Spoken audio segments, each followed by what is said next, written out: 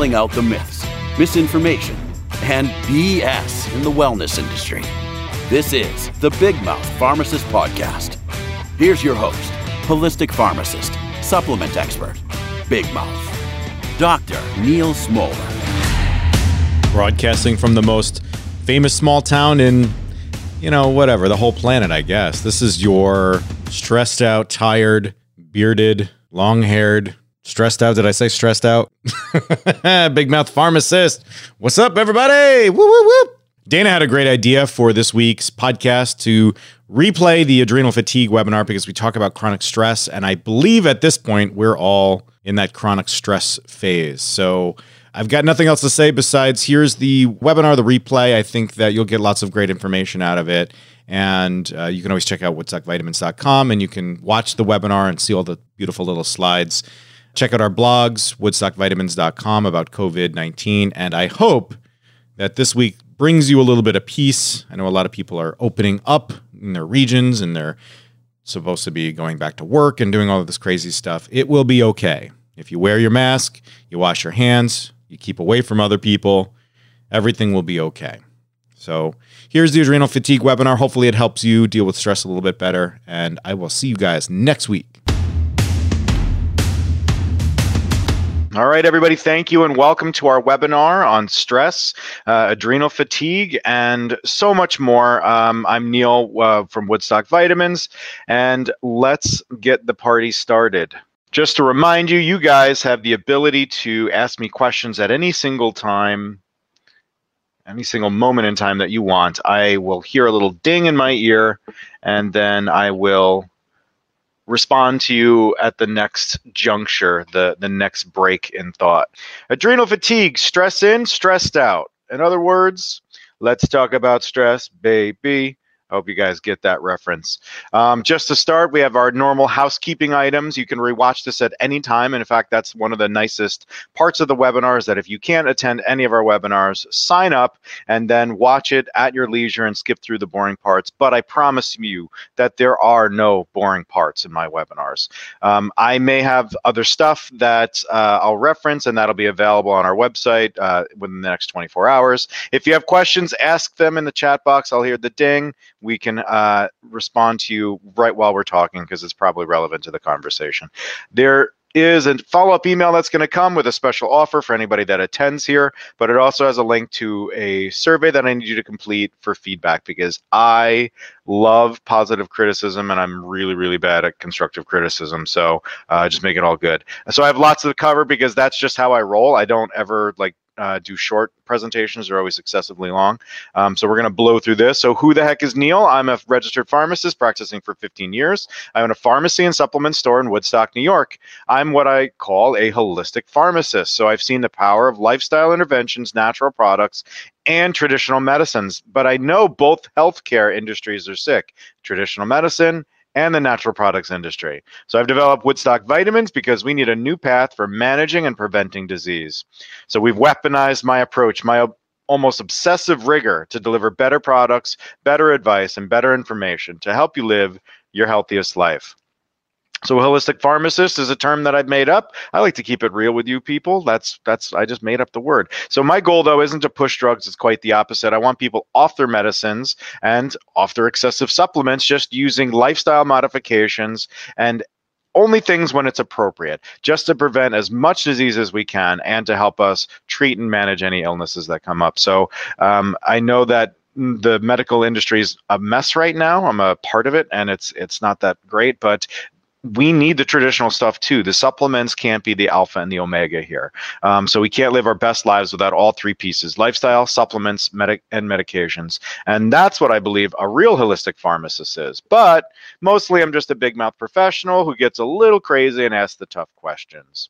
We have a podcast. You guys are my dedicated fans. You guys should check out the podcast. There's lots of really great information there. It's not the presentation format. I've been doing a lot of interviews with industry experts or people that are in the wellness space, and we talk about lots of fun topics such as histamine. I don't know if you guys know, but histamine is a thing. And in fact, it's a thing that the natural products industry says that everybody suffers from, and they don't really need to. We're going to talk about melatonin. I did that sleep webinar and that sleep podcast previously with Dr. Neil Stanley. And he's introduced me to somebody who's an expert in melatonin. So I'm going to speak about that. We just had an opioid expert, a pain management expert that was right in the heart of the opioid crisis, weigh in on the crisis from the perspective of a practitioner. So that was awesome. And then very, very shortly, I'm going to be talking about menopause with a doctor that's created his own method for treating menopause. So check it out. This is important. All of this stuff is true. Don't do anything without talking to an expert. I'm a pharmacist, but I'm not necessarily your pharmacist. So don't believe anything that you see here or read on the internet. So my responsibility is to be responsible. There's going to be no outrageous claims, just real practical advice around products and what the current evidence shows. So in other words, no BS. Today, 4 topics. We're going to redefine stress. We're going to talk about adrenal fatigue. We're going to talk about supplements for stress. And then we're going to give you a stress management protocol. I'm covering a lot of things, and each one of those 4 things could have its own webinar. So we're not going to dive deep into any one thing. So if you feel like you got gypped on something, don't worry. I'm going to be doing more on the topic in the near future. So let's redefine stress. But I believe that stress sinks, and that'll never need redefining. So what is stress? I don't know. Just check the internet. Every single blogger on the planet has written some sort of article about what is stress and all this other stuff, yada, yada, yada. But, my answer to this, just from a different understanding, it's just any physical response to a stressor. And stress is mediated by the adrenal glands, which release hormones, and those hormones release other compounds and have actions in almost all body systems to help us respond to those stressors. The adrenal glands, of course, are the small glands found behind the kidneys. Ad is behind, and renal is kidney, of course. And they make 3 types of hormones: corticosteroids, catecholamines, and androgens. And they do all sorts of great stuff. Again, I'm going quick here. Corticosteroids are the name for the 2 major hormone types by the outside of the adrenal gland. It's kind of like a layer cake, I guess. Or more accurately and apt to me, peanut M&M. This is the candy coating, right? Mineralocorticoids are one type. They regulate the blood pressure and electrolytes, and glucocorticoids, the ones that you probably are aware of, like cortisone and that kind of thing, and prednisone, or cortisol, since we're talking about adrenal fatigue. They regulate fat metabolism and the immune system. We also have catecholamines, and you guys might know these as epinephrine or norepinephrine, adrenaline. These are the things that are responsible for our fight or flight response, increasing blood pressure, heart rate, and I said blood pressure twice because it's that important, and the breathing rate. The other thing is that your adrenal glands do secrete sex hormones, particularly androgens, so DHEA, progesterone to a small degree, and then those compounds are converted in your primary sex organs to estrogen and testosterone and stuff. That will be brought up again on a future webinar about menopause. So knock that one away for the future. Blah, blah, blah, blah, blah. Neil, that's what everybody says. And you're right. You can read Wikipedia or a biology book and get all of that information. So what really matters? So these are the compounds that help us manage stressors on the cellular level, all the way up to what you're actually experiencing. So again, fight or flight, and how to live in this world, all the way down to little individual molecular interactions that are going on in our body. So when needed, this system will get your blood moving so you can protect yourself, make more fuel available, and shut down everything that's not needed at that moment. All of these are in separate areas of the adrenal gland, and they're separately secreted, but they're all from the same place, and this is important. The adrenal glands have a heavy workload. But what we should do, since we're talking about stress, is understand what are stressors. And I just want you to drop the idea that stress is just the big emotional things, right? I hate my sister because of what she said or did, or I don't like my dog because it poops all over the place, right? The big emotional things. I'm getting a divorce, right? That's stress for sure, but we have to think about it a little bit more deeply. The stress and a stressor is our body's response to any demand. that's usually out of the norms. The system's whole entire purpose makes way more sense if you think about it from this perspective. All its goal is to move us more towards normal when we're temporarily not normal. So this is two things, the common ups and downs of living as a human, right? We'd be in trouble if we weren't okay with not eating for a couple hours, or, having different temperatures or climates to sleep through, or not getting enough sleep, right? But then we also have this system for the real problems, which are the lions and tigers and bears, oh my. Surviving against potential predators or competitors is the other role here. But there's no more lions in your house, right? I haven't had to deal one in a little bit. So these rare predators aren't here any longer. But what about the rare modern threats? And I even challenge that notion. I think if you think about your last experience with this, the last time that you had a dramatic fight or flight response, the blood rushing, smoke coming out of your ears as your hairline recedes, was this truly a threat? And I would say probably not. It's very rare. Like, again, there are threats to your safety, like accidents or a fist fight that would definitely be justified with a fight or flight response. But sometimes you just get a little spooked, right? And this happens. So was that full system needed? Probably not, but it happened. And, so this system that's meant for just these super rare things shows up in modern life all the time. And it's not really made to be on all the time. It's not made to be used so frequently. The stress response system is meant for, or basically optimal for, the occasional out of norm situation. But today, stress is constant. It's always on. We have poor sleep all the time. We're eating like crap all the time. So worry and emotional problems have taken over for our fears of predators and safety, because we're generally safe people. So there are many ways that we can, look at these stressors to understand them better, and to understand how things that we don't think are a problem are actually a problem. So again, one of the things we think about when we think about stress is like the time-based one. So these are the stresses I have every day. So I have to get up and go to work, and I don't want to. And then I've got my family when I get home, they're all screaming, 4 kids, that whole thing. And then we have the daily responsibilities that add stress to our plate. And then we have the sudden stuff. You lose a job, you get a divorce, all sorts of crazy things happen. Or the very traumatic accident, wars, natural disasters, these bigger kind of events. Those are the large things, but how do we categorize the small or little thought of events? And I like to just put things in 2 bins, just because 2 or 3 is easier and it's better for comedic effect. First, psychological stress. So all of the emotional things that bother you, the interpersonal tensions that we have. Unresolved problems can be an emotional thing. Like, oh, I should have said this one thing, or I said the wrong thing to the other person. That's a stressor that's going on in your head. If you have lots of tasks to complete, like me, that's a stress, thinking of all the things that you have to do. And then, of course, all of the mental health stuff, anxiety, depression, bipolar disorder, all of these things create more stress, additional psychological stress in people. But then there's the physical stuff, and a lot of us don't think of it. Pain, discomfort, trauma, anything that shifts your body a little bit. So I even bring up nutrition for people. Not eating enough calories at the right times, or being deficient in specific macronutrients, or eating unhealthy things like inflammatory foods, that is a stressor on your body. The lack of sleep, the lack of proper exercise, or excessively intense exercise can be stressors. Medications and supplements are one of the biggest offenders. In fact, I would say a lot of the choices that we make can have a horrible impact on us, even though we're trying to do a healthy thing.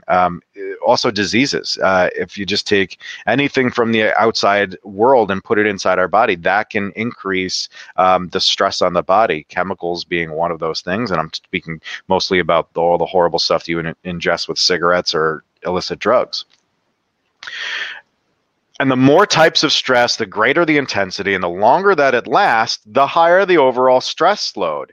And it's not additive. It's not like 1 and 1 is 2, but it's more like 1 and 1 is 5.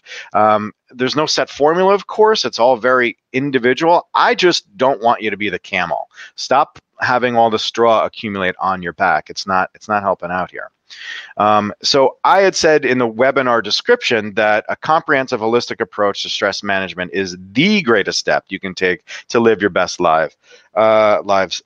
The thing here is, like, that seems like a very dramatic statement, and don't you say that about everything? I don't, because stress is more than just the emotional stuff. It's directly linked to the other parts of our wellness. So if you have better stress management, you're going to make that will make you healthier, and being healthier will allow you to manage and respond to stress better. So it's a very additive process. Just the idea of addressing stress will make you healthier and make you have less stress.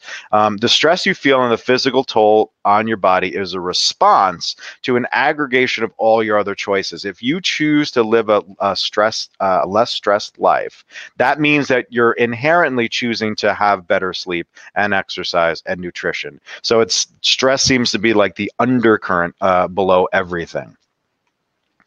Our modern reality is that stress is omnipresent. So body systems that have evolved for occasional stress support are constantly activated. We must understand all sources of stress, not just the common ones, and work to reduce our reliance on these backup systems, because we often cannot modify the volume or intensity of the stress itself. Recovery doesn't happen. That's kind of what I'm saying, is like, if somebody jumped out right now and scared you, you'd get scared, and 10 seconds later, the blood would start moving, and then you'd have that fight or flight kind of response where your heart's racing and you're just kind of like coming out of your skin. But after the time, you slowly recover. With stress today, we're barely recovering. It's kind of like walking around a haunted house, except the fear isn't that baseline emotion. It's exhaustion and resignation that, oh, this is cool, right? And the results of this lifestyle, it's bonkers. So this is a chart that I included on the blog when I was talking about stress very basically about a year ago. And essentially it said the systems that are impacted by cortisol and stress have a very different response early than they do later. And so the moral of the story here is that while it might be important for our body to be able to tighten up the muscles and make you more reactionary, if you do that too often, that will lead to headaches, migraines, and cramps. But more importantly, looking at the cardiovascular and GI system, you can see very clearly that stress over a long period of time is directly related to, and I don't say that a lot in these webinars, I try to be more responsible, but it is directly related to disease. So you have to understand that chronic stress, mistreated, is going to cause lots of problems in your health and wellness. Here's two scary stress facts that a lot of people aren't connecting.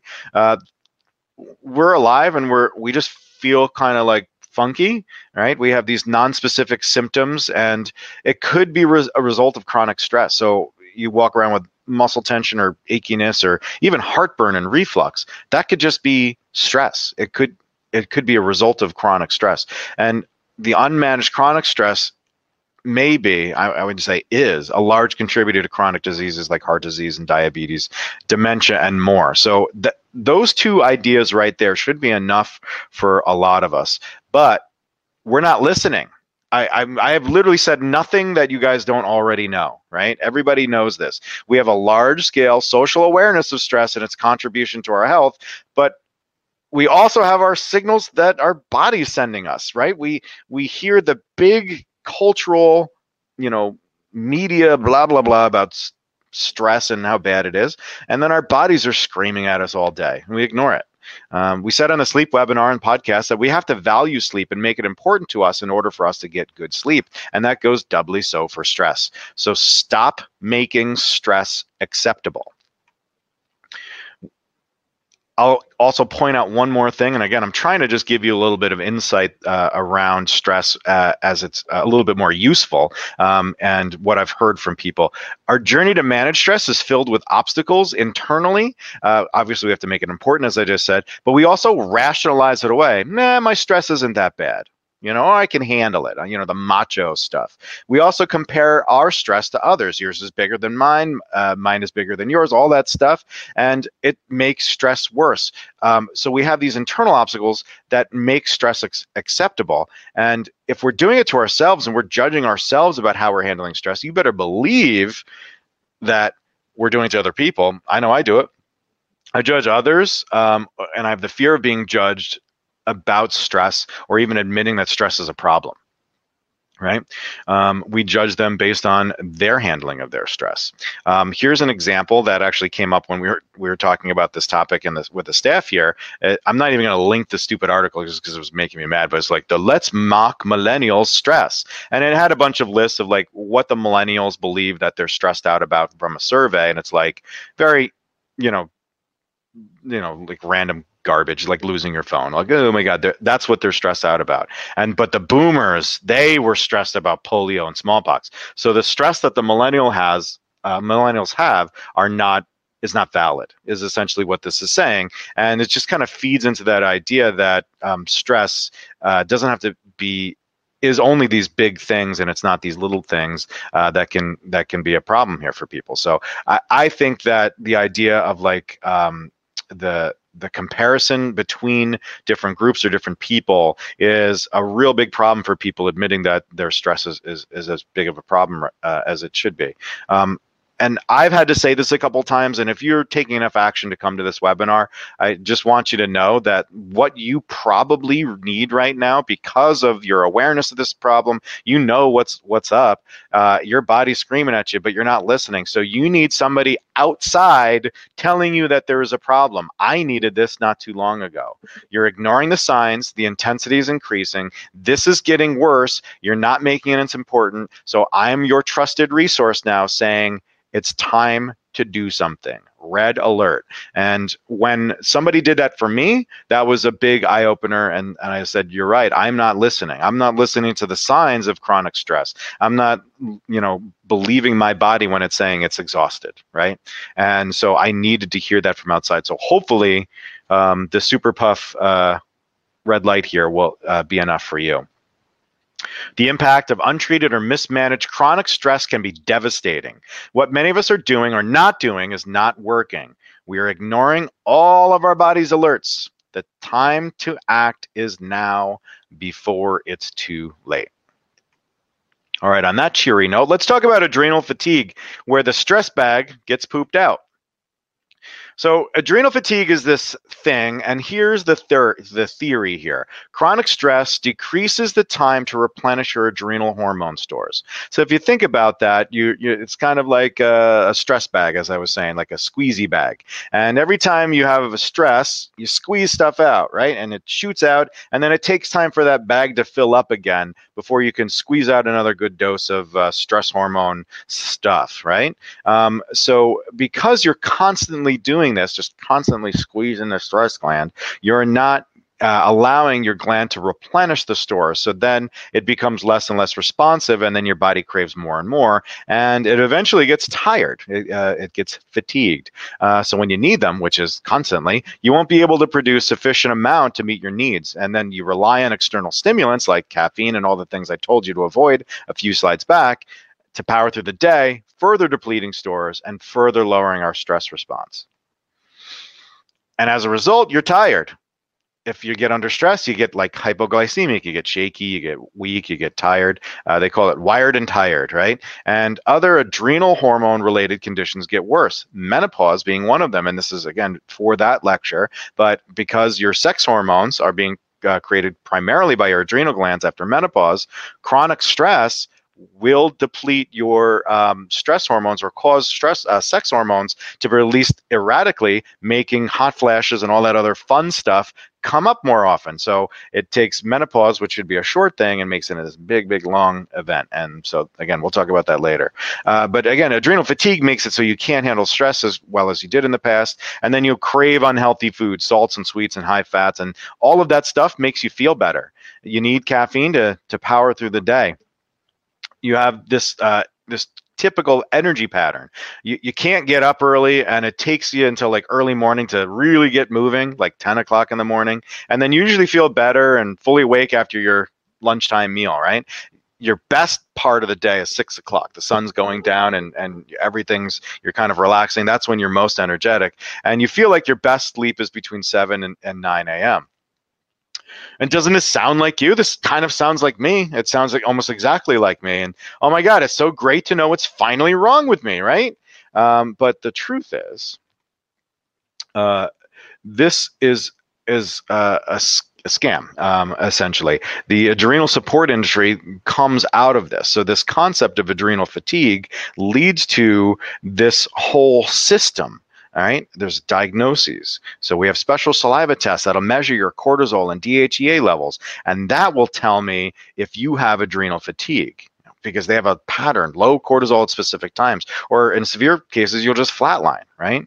And then, oh, we have these special treatments and protocols. After you pay for a consult with me, you can get all these specific supplements. You have to fill out a questionnaire and have to understand more about you, of course, but you'll get the supplements, and then those specific supplements are unique, and they're the things that are going to help you with this adrenal fatigue. And my blend, of course, is better than Bob's blend and all that other stuff. And then, of course, you'll feel better. You're going to feel dramatically better because better is something that you can measure. It's like most people seem better when they do these protocols. And again, I'm not going to be hypocritical. I have adrenal support formulas. I sell these kinds of products as well because people are looking for them and we want them to have a good source. But I believe adrenal fatigue is a deadly deception. People are feeling real pain, and these are non-specific generalized symptoms and are medically normal. So there's no problem. They've gone to the doctor to see if, something's wrong with them and there's something that they need to change, but they're good. And they're just desperate for help. So they're sold a bill of goods. Adrenal fatigue is this complex disease that isn't understood by modern science or big pharma, right? It's a diagnosis specialized and it's expensive. You can't get it from your doctor. They don't know enough about it. And the treatment is unique with special supplements that can help. In other words, they have an axe to grind and they're grinding the heck out of it. So here's the truth about adrenal fatigue. It's not an officially recognized medical term. There's no official diagnosis in any US or international medical organizations. There's no recognized diagnostic tests. And in fact, the whole term was coined by a chiropractor in 1998, so when I graduated high school, not too long ago, with zero evidence besides an aggregation of anecdotes, okay? But here's my conflict. There's no official disease called adrenal fatigue. In fact, adrenal diseases are really clear-cut. I worked for an endocrine office for a while. They're easy to diagnose and treat.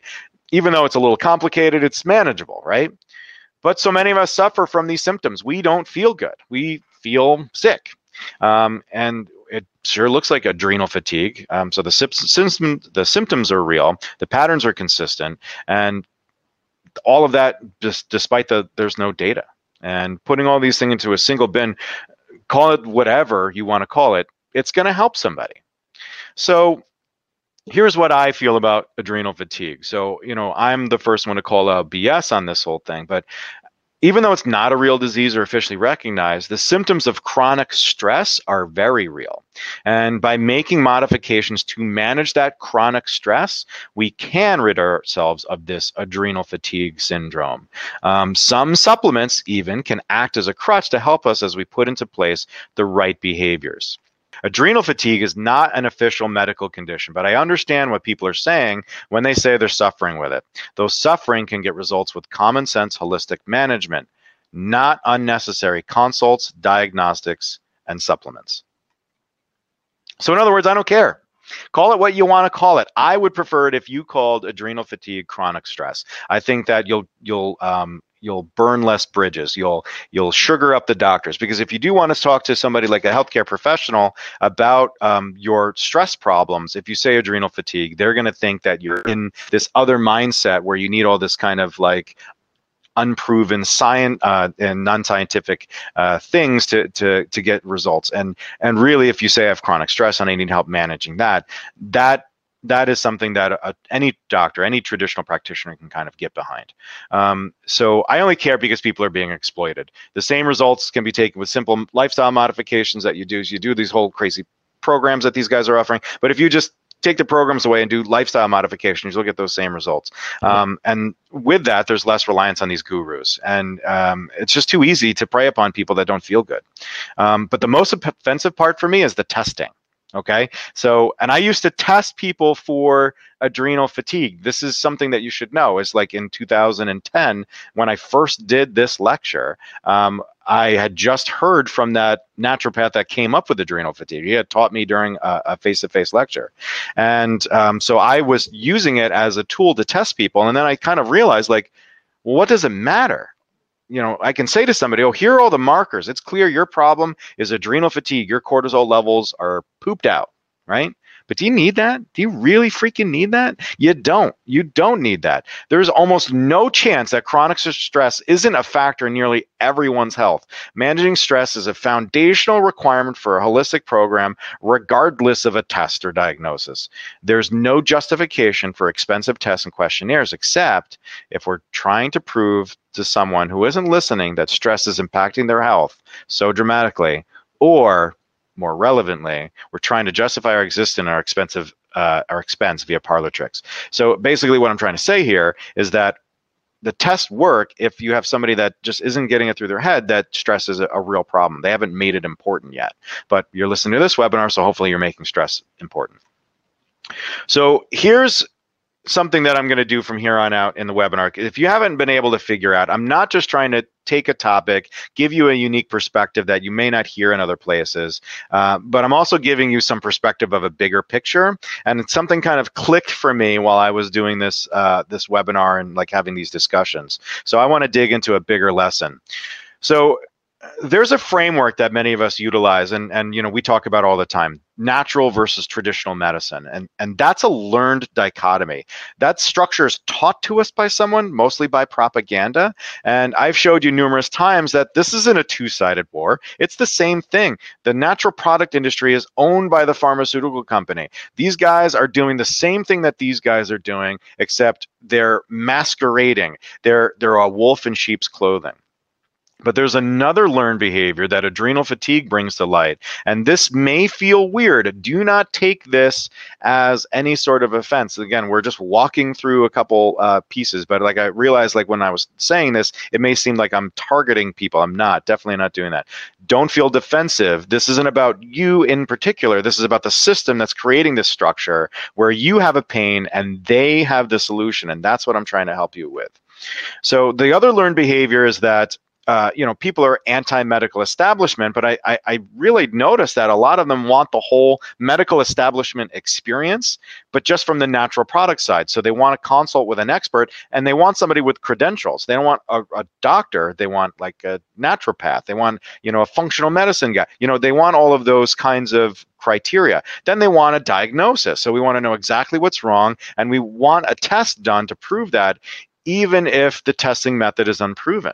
And then we want a protocol. We want a plan, specific actionable steps that we can take. We need results. We want to feel better. And this is a trap, okay? With adrenal fatigue, it's clear how unnecessary it is. You don't need someone to tell you that you're stressed and it's impacting your health. You don't need a special regimen of products. We fall into this trap, though, and this is the kind of insight. I hope this helps, because we have a flaw as humans. When we have that structure, we can shift the blame from us and the decisions we make to something else. Okay? It's not me or my choices. I have adrenal fatigue. Okay? And that's not a weakness. This is the emotional human. This is part of who we are. And more importantly, the natural product industry is preying on this emotional and sometimes illogical processing. This is an awareness problem. We can't stop this. We're programmed this way. I do it at times, right? We just have to be aware that this is how our brains behave. And when we're aware of it, we can stop the cycle. That itch that we're scratching by finding a diagnosis and going through the motions doesn't need to be scratched. There is no itch. There is no spoon, right? So I get it, though. I understand why people want this. I understand that for some, it's not the medicine, it's the spoon. So those processes, the protocols, diagnostics, the expert, they help people arrive at a better place, and that's all we really want. But I don't believe we should blindly give that agency over to charlatans, right? I don't think that just because protocols help people doesn't mean that I need to spend all the money and spend all the resources and put all my trust into somebody who's just trying to make a profit based on my fears. you're all you need. I want this agency to go back to you. If you're on a wellness journey, just be aware that we want things that we don't need. We almost have everything we need to live our best lives. We just need a little nudge. So don't let anyone take that or your money or your time or anything else away from you. You just need you. So that's my little diversion, and that's a very important lesson that I think adrenal fatigue brings to the forefront. So let's talk about stress supplements. A lot of S words. So anyway, so there are 3 types of stress supplements, and there are many different products on the market. Like I just showed you a picture of all of our different adrenal formulas, and there's adrenal this and adrenal that. And it's so easy to get overwhelmed. So I just wanted to simplify it. Again, 3 bins just to make everybody understand this stuff better. There are 3 types of ingredients that would go into any adrenal support formula. The first one is micronutrients. So this is vitamins and like amino acids and stuff like that that our body would use for the stress responses. There's hormones. So they'll actually use hormones that you would use during stress to like help replenish what's missing. And then the other compounds are the things that we use to help us feel better about stress. So these are the sedatives or the stimulants. These are the things that will either calm us or give us energy. So stress supplements, when you buy them, will have 1 to 3 of those different types. Okay, so I hope that makes it easy. But let's kind of go through like what you would see. So the micronutrient side of things, you're going to see the B vitamins. B vitamins are depleted when you're stressed out, so they'll normally jam a lot of B vitamins into stress supplements. So B6 is the big player. Sometimes you'll see B12. Vitamin C is used a lot by our hyperactive cells, our immune response, which are involved in stress. And then the other one I see a lot of is amino acids like tyrosine and N-acetylcysteine. I've said this a million times before. If you listen to my other webinars, I believe there's no reason for you to micromanage your micronutrients. Most of us aren't deficient in these micronutrients, and there's little clinical evidence, if any, to support the use of these micronutrients like B vitamins and stuff, especially the doses that they're provided in stress, okay? Someone who has a rounded diet and is hitting macronutrient goals will have sufficient, if not excess, vitamins used in stress response. So just eat. You don't need micronutrients to help you deal with stress. I will say, though, we don't eat a lot of foods rich in those B vitamins, and I have seen myself where this particular whole food B complex makes people feel better, and I attribute that to the ingredients, because when's the last time you had organ meat? Right? This is part of the reason why everybody is on this collagen kick. We're not eating those things anymore. So I believe that a whole food B supplement may be beneficial for people that are in a state of stress that don't eat B-rich foods. So this is just another food to supplement because you're missing it from your diet. You would normally take it first thing in the morning and then like in the mid-afternoon. This is kind of like the only time I'll do a supplement recommendation here. So moving from the vitamins to the other class, which are the hormones that are released. So essentially what they're saying is you're low in cortisol, take cortisol. The thing is that they can't give you cortisol, right? It's not legal. So what they'll do is they'll take glandular ingredients. So what does that mean? Well, that means they're going to take the gland out of animals, they're going to grind it up, and they're going to put it in a pill for you. And that's kind of gross, right? Cows and pigs. And they're putting in adrenal glands, spleen, thymus. Yikes. Other hormones like DHEA are available over the counter, like as gland-free versions. But the idea is that these glands and these products will give you back the hormones that you need in a natural way and will help you replace what's missing. There's a few problems with this. The problem one is variability. We have to remember that the best way to use hormones is consistently. It has to match what our body makes, and it has to be used at the same time every day. So a gland will have variable amounts of hormones at any one time, right? What if the cow has adrenal fatigue, guys? Right? So one cow's adrenals will have a different cortisol than another's, and a gland might not even have any cortisol at all. Just because they wrote adrenal gland doesn't mean that you're guaranteed to get any cortisol. In fact, they're only formulating it to contain the gland. They're not formulated to contain a certain amount of cortisol. So if the gland did have hormone in it, well, it's got to get processed. It's got to get chopped up, dehydrated, turned into a capsule, and hormones are fragile. I would assume that in the process of making glandulars, you're going to get something, but it's going to be degraded. Okay. The other thing is absorption. We eat animals. We're omnivores. So our stomach and our GI tract does a good job of not absorbing anything that could potentially influence our body in a negative way. Imagine if we ate a piece of chicken and then we got all the chicken neurotransmitters. That would make our whole bodies go wild. So, our gastrointestinal tract is preventing the absorption of things, but then it's a pit of acid. So hormones, neurotransmitters will have very, very limited oral absorption. And if they do absorb orally, that could be a problem. There's no guarantee the amount of glandular product that you actually need will get absorbed if you take it orally. So that's the second problem. Third problem, of course, is quality. So animals are gross and modern farming is worse. So supplement companies, they're cheap and they're just going to cut corners, and they don't care because nobody's really watching. And even if you could guarantee like a clean supply chain, like I'll argue that our glandulars are made with a little bit more thought. Many companies aren't even trying. So hormone replacement does work though. So if you have somebody with diabetes and they use insulin, somebody with menopause and they use estrogen, we know this works. And so the same thing, if you have somebody that has true adrenal insufficiency and you give them cortisol, that's great. They'll need cortisol and they'll need all the other hormones, of course. But a real doctor will use cortisol, hydrocortisone tablets to treat adrenal problems. So some practitioners will prescribe hydrocortisone to replace the lost hormone during stressful times. And, whatever, like I'm okay with any of that, but you have to know there should be like three things anytime you do that. You want an expert to do it, not just any, Joe Blow deciding that they're going to give you cortisol. You want a purified, absorbable dose of a specific hormone. Stay away from glandulars and use the specific hormones. Use cortisol. Don't use adrenal gland.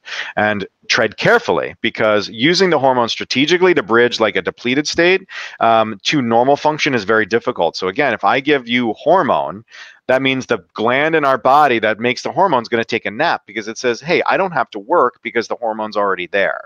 Right? If it takes a nap for too long, it's going to take quite a while before it wakes up and gets efficient again. So it's very, very important that we like bridge that carefully. So again, not just any Joe Schmo, but like a real doctor that's done this before, preferably an endocrinologist. So then there are other compounds that we can use for stress management, and I just kind of put them in three broad categories: calming agents, stimulants, and adaptogens. And I'm just going to stay here for a second. So when you think of calming agents, that's any of the traditional sedatives. So that's anything from the benzodiazepines and anti-anxiety drugs to the CBD. We can't go 1 minute without talking about CBD anymore, but CBD is a great calming agent. It helps out with anxiety and people dealing with stress. We use it all the time. Stimulants, using caffeine helps, boosting yourself through a lull because you're fatigued and stressed. That works. It's not ideal long term. Neither one of them are ideal long term, but they're real options, and we're aware of what they are. There's this third class, though, that I want to talk about again because I'm trying to give you a little bit of information that you may not have already. So let's talk about adaptogens and the claims that they make. So if you look at this is a chart of the common adaptogens. So an adaptogen is something that claims that it can modulate your stress response.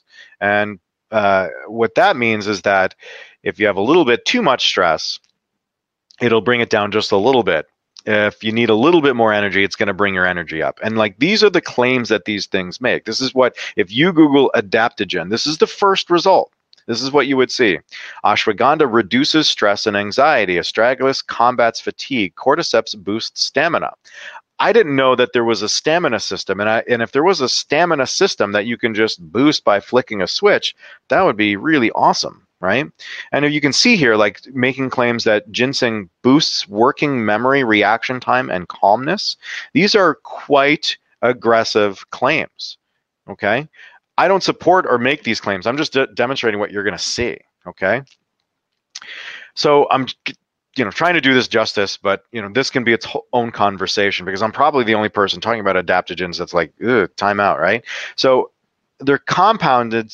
Adaptogens are these compounds that are purported to have a unique mechanism of action, almost contrary to or outside our current understanding of pharmacology. Like we've talked about before, drugs and supplements work because they're a key that's interacting with a door. They're unlocking a door and opening up a door.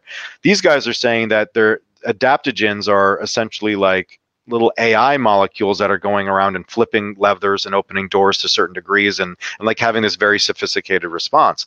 So in this mechanism of action, they're not, sedating you or exciting you like everything else, but instead they're just kind of tweaking the system.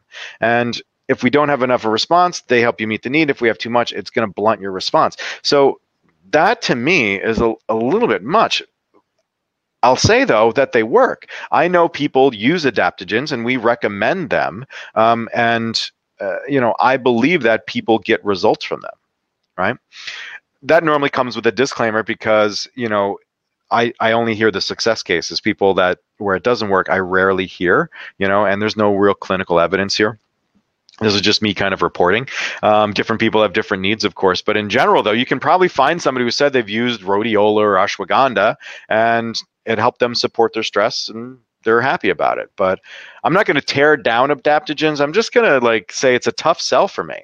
So we know a little bit about them, but there's so much that's still not understood. It's really tough for a responsible practitioner to make a recommendation. I was looking up information to give you the best information here, and the most prolific author on adaptogens over the past 10 or 20 years is one guy, and he's an employee of a big supplement brand that sells adaptogens. And that's bias, of course, right? But the outside clinical data by third-party groups, government groups, very, very poor. Most of the studies are almost dismissed in the abstract at the beginning because the methodologies are so poor, right? They're not even saying who they're going to include in the study or how they're going to exclude, and they're talking about these weird outcomes, again, boosting stamina. How do you measure boosting stamina? Because my stamina is different than somebody else's. The European Medicines Agency, if you have a moment, you should type in that, European Medicines Agency and adaptogen. They wrote a nice little paper to guide practitioners on this and to make a determination if they're going to add adaptogen to their acceptable list or whatever. And of course they said no, but basically said that the mechanism of action of adaptogens doesn't fit logically. People seem to respond to them, but we can't use the term adaptogen, and it's kind of a weird thing. Again, there's no endurance system. You can't boost endurance. It's complicated and multifactorial. So, this is kind of me in one picture talking about adaptogens, super skeptical, but okay, sure, whatever. There's so many questions for me. So if this mechanism of action is so unique and helpful, how come we haven't developed other drugs around that mechanism? How does it know what system needs how much of a push, right? And do we really want to blunt our body's stress response? And I don't know what those answers are. But again, what I do know is that when it comes to supplements that are used for stress support, the three big ones are calming agents, stimulants, and adaptogens. And whatever the mechanism is, those things work. And I prefer to just say that some of those herbs that are called adaptogens have a general calming effect, and some of them have a general stimulating effect. And I think that's a better way to think about it versus they do all this sophisticated stuff. All right, Neil, stop rambling. What supplement do I use? Well, that's the wrong question. The right one is, what do I need to improve my wellness? So now it's time to talk brass tacks. What is our strategy? Our stress management strategy, leave off the last stress for savings. So no BS stress management is the most natural, functional, and holistic approach that you can come up with, right? The thing is that we have this instinct to go to supplements, but I'm saying don't do that. So we got to break your habits and do all that stuff, yada, yada, yada. But the biggest thing that we have to do is get over this idea that we're going to live a stress-free life, okay? So stress management is holistic practice. It doesn't need diagnoses and supplements and protocols. But we also have to have the right expectations, is that you're not going to turn off stress. You have no control over the volume or intensity, as I said before. You can't live a stress-free life. We're all going to have stress, okay? It's just going to be varying degrees. So the only thing that we can change is our reaction to the stress. And we can do our best to plan to mitigate or reduce stressors, but we'll always have to deal with and manage stress at some point in our life. So we have to set realistic expectations. So this protocol costs you $0. 2 parts: deal with your stress and stop everything else from causing stress. That is as simple and as complicated as it gets. So eliminate your direct stressors like substances or mother-in-laws, and learn management skills for the other stressors, how to deal with information overload or anxiety and depression and stuff like that. then stopping everything else, you have to climb the pyramid, the wellness pyramid. You have to eat better, sleep better, exercise more, throw away your addicting stuff. You can use supplements strategically to support your wellness, and then seeking professional help is crucial. So let's go through each one of those. So how do we eliminate the direct stressors in our life? So what things are increasing your stress emotionally or physically right now? And for me, being overworked or exhausted. Again, I'm on hour 14 right now, right? We have horrible relationships we're in, illicit drugs, alcohol, nicotine, inflammatory foods. I keep saying that over and over again during these webinars. Untreated or mismanaged diseases are stressors, and drugs or supplements that have high risk of adverse events, have active metabolites, drug interactions, or just generally not ideal. So what I would suggest you do for the management of this kind of stuff is talk to a clinical pharmacist. A clinical pharmacist, or somebody that has an understanding about how all these drugs are different and like what the ideal drug for you is, can help you eliminate potential stressors. We had talked about in a previous webinar, I believe, about benzodiazepines and how if you take one benzodiazepine, it gets metabolized to other active forms. So it hangs around your body and causes stress on your system for days after. So we have to make sure that we're making the right choices to eliminate the things that we can right now and get everything kind of cleaned up. So you're making a plan to get rid of these as soon as possible, but as soon as possible isn't immediate. Some of this is going to take time. It takes time to get off of alcohol and nicotine and stuff like that. So the most important part is just eliminating the things that are directly stressing you out. So we have to learn these management skills of how to deal with stress. And so if we can't change anything, or we're planning to change something, how do we best care for ourselves right now, today?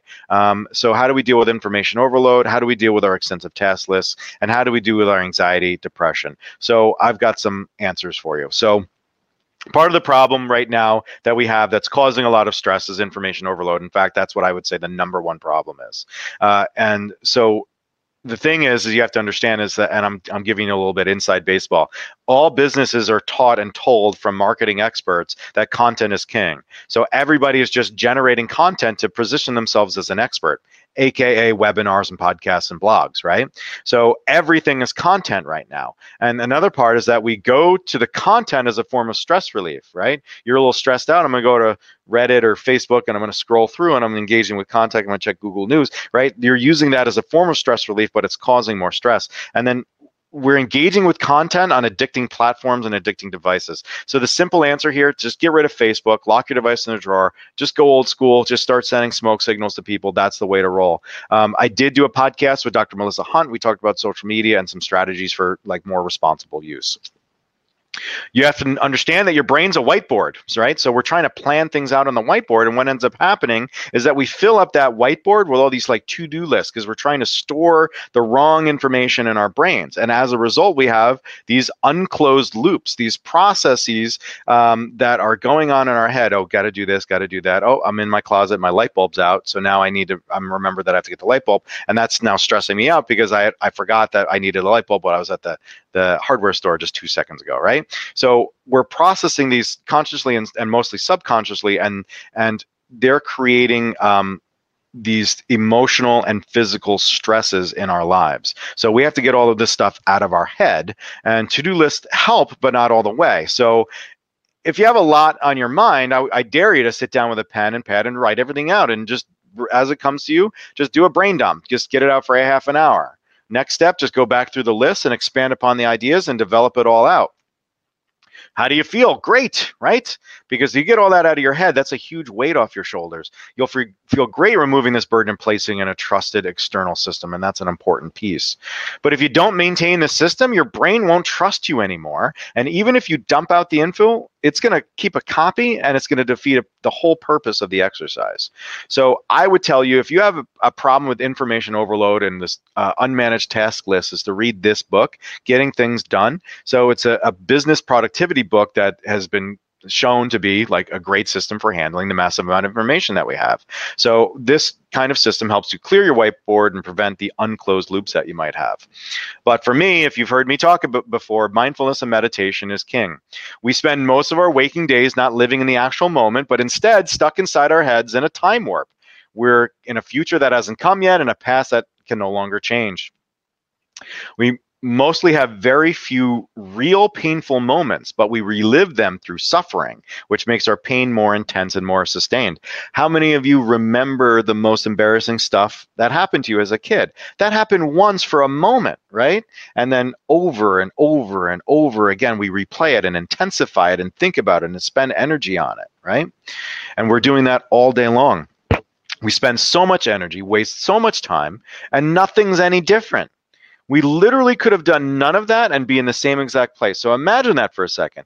All of that worry, all of that headache, all of that stress that you've been reliving inside of your head, if you had just not done that, you would literally be at the same place. There would be no different, except you might have a little bit more time left and a little bit more energy. And that's exactly what I'm suggesting you doing. You should do. So meditation and mindfulness needs to be redefined, because a lot of people feel like meditation or mindfulness is you clearing your mind, and that's not what it is. These are practices, mindfulness being a practice of bringing your attention to the current moment and how you're experiencing it. So what does the floor feel like on my feet? Like, what does my toes feel like? What does the air feel like on my skin? What does the seat feel on my butt and my back? Right? That's mindfulness. That's bringing back my attention from wherever I am back down to the real moment and being here and being present. And meditation is another practice of bringing your attention not to your experience, but to a single point in your experience, meaning like the breath is what a lot of people will do.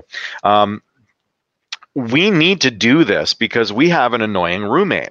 There are two people in your head. Imagine for a second that you have two sides of your head, not left and right, and there's an apartment, right? And one's in one room and one's in another. So I'm that guy. Let's just pretend that. I'm going to say hello, right? You heard me say the thing. Now I want you to yourself say hello. And if you did it correctly, you hear someone else say hello. There are two distinct actions. Somebody says hello, and somebody hears somebody saying hello. And that's an important distinguishment to make. There are two people in your head. There's a talker and there's a listener. You are not the talker, you're the listener. The talker is just a clump of cells in our head, and its role is to tell stories, right? The whole purpose of the talker is to make sense of our current experience and turn it into words. That's it. Just like there's a clump of cells in our brain that is making our diaphragm go up and down, right? We don't pay any attention to that. So why are we paying attention to this other clump of cells that's just making up words? And the reason is because they're words, and we can assign value to them. And the talker can often be negative, and that's an evolutionary response too. Because if you see something bad potentially happening, you want to make sure that your alerts start to go off. You see some grass rustling. Is that a lion? Right? So the talker's kind of saying, hey, man, that's probably a lion. You got to get moving. But now we don't have lions, so that talker is negative and beating us up a lot. And then we respond to that negative stuff more strongly. That's why we respond when we think negative, because there might be some real danger there.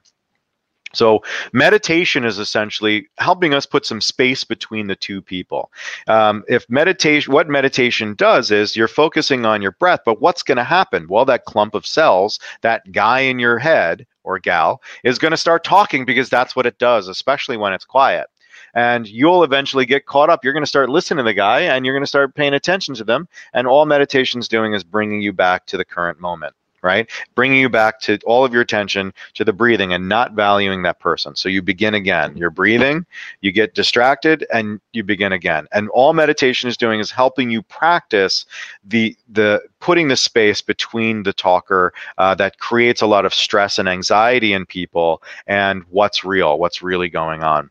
And the most important thing to understand about this is that there is no win here. You don't get to defeat Thanos and you're a hero. We're constantly fighting this fight. It's like eating an elephant, wrestling a bear, or pushing the ocean. The work is worth it, though, because we are what we practice. If you practice being stuck in your head, stressed out or anxious and depressed over things that you can influence or change, if you practice being negative, if you practice not caring for yourself, you'll get great at it. Right? You'll get great at it. And we all are pretty good at beating ourselves up and stressing and worrying. But if you practice being aware of how our brains work, if you practice returning your focus to what's real, the right now, if you practice not judging or valuing negative thoughts, you'll get great at that. So more on the subject, we did a podcast with my psychiatrist, Dr. Larry Dresdale, and we have a blog on the subject too, so check that out. But essentially, like, that's how we put into place things to help us manage stressors, and then we have to stop everything else from causing us stress. And again, this is where it's all connected. We've talked about the wellness pyramid. We've done conversations around this. We have to eat better. And, I've got blogs and webinars and everything on that. We have to exercise. We have to sleep better. We have to get rid of the devices. And then we have to use the Vital 5 supplements. And some of those supplements will help support your stress management. Omega-3s have an impact on brain health and mood health. Probiotics is your key to your immune system, and your gut and your brain are tightly connected. Protein, getting enough macronutrients, again, from a vitamin standpoint. And as we talked about, whole food B vitamins. These are all important things to help us manage stress. And if we do choose to use any one of those things, but be it an adaptogen or CBD to help us with stress, we want to make sure that we're doing everything that we possibly can first. We can use these things as a crutch in the interim while we're putting the plan into place, but we want to make sure we're doing the lifestyle stuff. Don't look to supplements before you've done the lifestyle stuff. Again, climb the pyramid. Choose one thing, not a bunch. When somebody tries to sell you 5 supplements, that's a red flag. Don't do that. Get the right dose, the right form of the supplement, and understand what your expectation should be. What effect should these have? How long until this effect happens? And when should I stop, if I should at all? Start low, go slow, but go. And don't add on to things that are ineffective, but replace them. We had this go on with the mental health world. People would start on an anxiolytic drug or a serotonin reuptake inhibitor like Zoloft or something like that, and they wouldn't get any results from it, right? So they'd increase the dose, nothing would happen. And then they would keep the drug and add on another one that didn't work too. So, like, if it's not working, stop it. And that's an important lesson for supplements. Know why you're taking it, take the right dose, the right form, and go. So it's time to review, and we're going to review a little bit differently here. We're going to review in question format because I was being a little sarcastic and snarky when I wrote this. So is it possible my stress wears out my adrenal glands? Kinda, probably, maybe. It can maybe have something like that. Adrenal fatigue is not a real diagnosis. No, but yes. Chronic stress is very real. Adrenal fatigue technically isn't, and it doesn't make much medical sense. So can I take something, though, like an adaptogen that will help modulate my stress? You may feel better, but it isn't modulating anything. We don't really know how it works, and the current solutions aren't really scientifically based, right? So what's the best supplement to manage my stress? Well, this is a trick question. You don't use supplements to manage your stress. There isn't one answer to managing stress, just like there isn't one answer to oh my God, I said the same thing twice. Sorry about that. So basically, there isn't one answer here. So stress management requires comprehensive lifestyle modifications and planning, but the benefit is worth it tenfold and more. So who has the best answer for managing my stress? And that is you, my friends. If you have any stress-related questions, please don't hesitate to reach out to me. I see we do have some questions over here. Actually, no, we don't. Just one question. But if you have any questions, now's the time. I'll take this minute to thank you very much for attending the webinar. I'm going to switch from the slide deck back to my face. I'm going to sit up a little bit, and we're going to talk stress questions. So Ginny Casey's asking a question: does stress show up in our fingernails? So technically, yes. So poor nutrition is a stressor, and poor nutrition will impact your rapidly dividing cells first and foremost, and your hair, skin, and nails being your most rapidly dividing cells. So I believe that, yeah, if you have poor nutrition, which is a stress, that will impact your hair, skin, and nail health. Do the peptides relate? Which peptides? The collagen peptides? So collagen peptides do relate because they are a protein source, and many of us don't eat enough protein. And amino acids can help with our stress response if we eat enough of them. And the real benefit of collagen seems to be in its effect on the gut lining and such. along with the protein benefits. So again, the gut-brain connection. So all of those things can play a role. Mara Lee is asking where to start with someone who takes paroxetine, clonazepam, and methyl something, can't remember. Well, we'd start in the same place. So the strategy to managing stress really is like taking a good inventory of what's going on. What are the different stressors that are in your life right now, and what are the things that are going on? So using anxiolytic medication, like it says that you're using. It just means that you needed that help, that crutch. But we want to start putting into place practices to help manage your stress without using any substance, supplement or not. So we would look at a meditation mindfulness practice. Do you see a psychiatrist? Is that effective for you? So like, I guess, Marilee, like, tell me what kind of stressors you have. Maybe we can address each one individually. Ginny's saying, nutrition is actually good. I use the 5 supplements you recommend, some only when I can't eat well, but I have really bad ridges that result in breaking, huh? Yeah, I think we need to kind of have a conversation about that and see what's going on there. How long has this been going on? Yada, yada, yada. So you're right, George. Today's word was balance. Terry, I'll answer your question about inflammation real quick. We did a webinar on inflammation, and I came up with a new word called misinflammation. So check that out. It's a really great webinar. I think turmeric is great for short-term pain and that kind of a thing, but I believe that the natural product industry's next whoopsie moment is going to be around the non-judicious use of turmeric.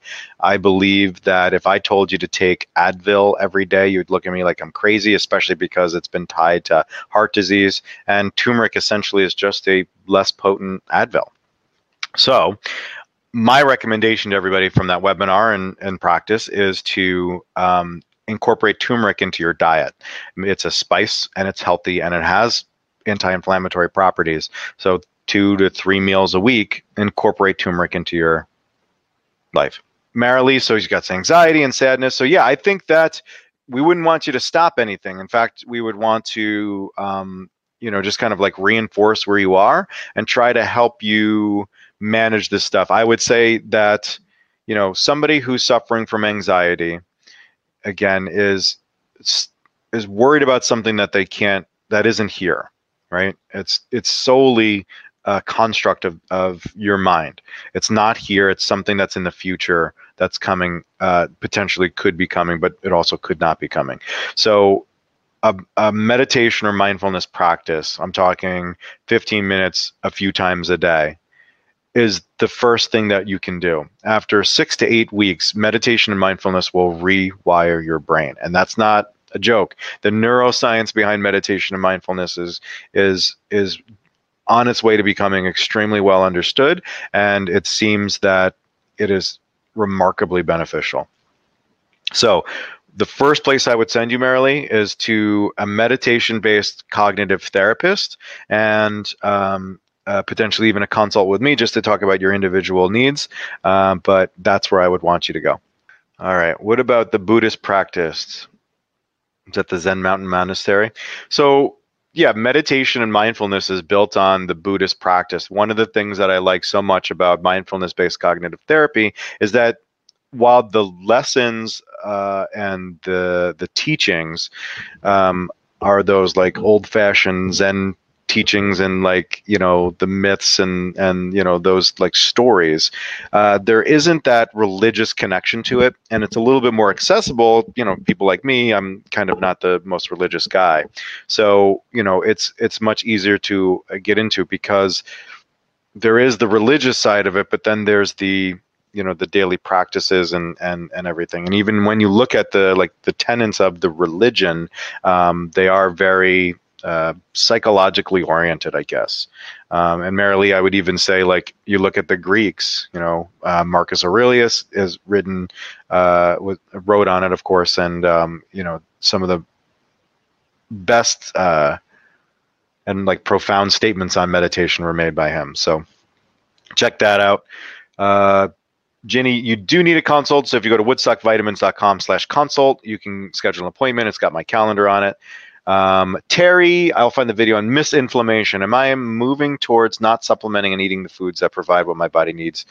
Nutrition. I want to stop wasting money on all this. Terry, yes, that's what we want. We want you to join our club of people that are using only the supplements that they need when they need them. So while I'll argue that no supplements are better than what most people use, I will still say that supplements do serve a great role, and we just need to be more conscious of the machine that's creating that peer pressure or that compulsion to look towards supplements as the answer.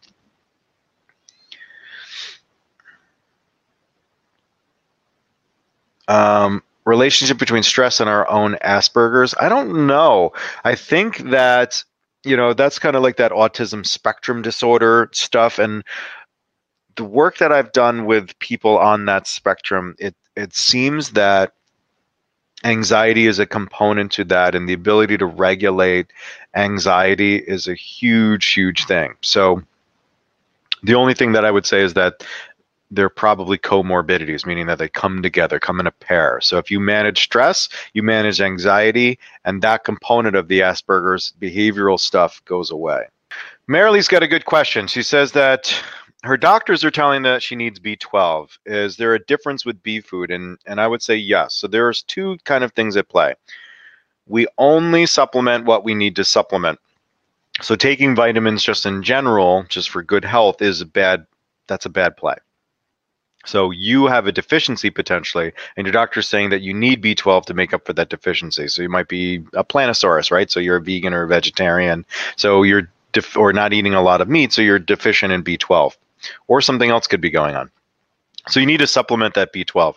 Whole food supplements aren't going to test for the specific amounts of B12. They're just going to have naturally occurring amounts of B12, which is much smaller than the amount that you would need to supplement. So it's best for you to just take the B12 and potentially the B food too, if you were to use both of them. Terry's saying that I think we tend to jump on the bandwagon with this formula and that formula, and our bodies get confused with all the signaling. I guess I had an article that was talked about the 3 different types of dietary supplements. If you put supplements into 3 bins, and let's pretend that they're steaks. Okay, we want a steak, except you're buying a box and you can't tell if it's a steak or not. So inside box 1 is a moldy cheeseburger, something that's potentially dangerous, something that could potentially harm you. Okay.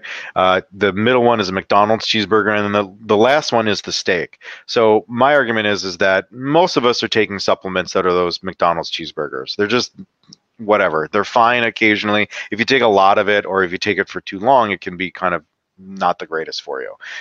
Some supplements are dangerous. They're moldy cheeseburgers. You have to look out for those. So I would rather you just take a couple steaks than eat a bunch of McDonald's cheeseburgers. Our bodies probably aren't getting confused, but there is a potential for drug interactions. You get 5 or more pharmacologically active things in the same pool. They're going to start interacting with each other. So that's a concern, but really most of the time our body's just peeing them away if they're getting absorbed at all. Because remember, there's no requirement for these things to actually be proven to be absorbed. So your doctor says to just get a bottle of Centrum Silver. So we did a webinar called Throw Away Your Multivitamin. My argument is that you're better eating foods than you are taking a multivitamin. There's no evidence to prove that they're beneficial for what we think they are, which is filling in the gaps of our diets. I would much rather you have a thing of blueberries or a salad every day. That's going to provide you much more nutrition than a Centrum Silver will. So the doctor's just kind of saying, unfortunately, we've lost the lead in the natural product industry. The traditional doctors, because of the structure and because of their inability to kind of see what was going on with the industry, we've poo-pooed the natural products industry, and we could be leading it. And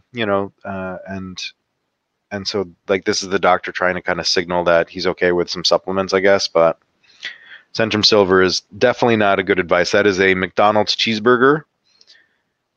This is not going to really do much for you. If you take it for a long time, it's going to kind of not be great for you. I think it's time to go to bed. I'm going to bed. I got to write a blog article tomorrow morning. I'll be getting up at 5 o'clock to write up an article. It's going to probably be about something that we talked about here. All right. Peace out, Girl Scouts.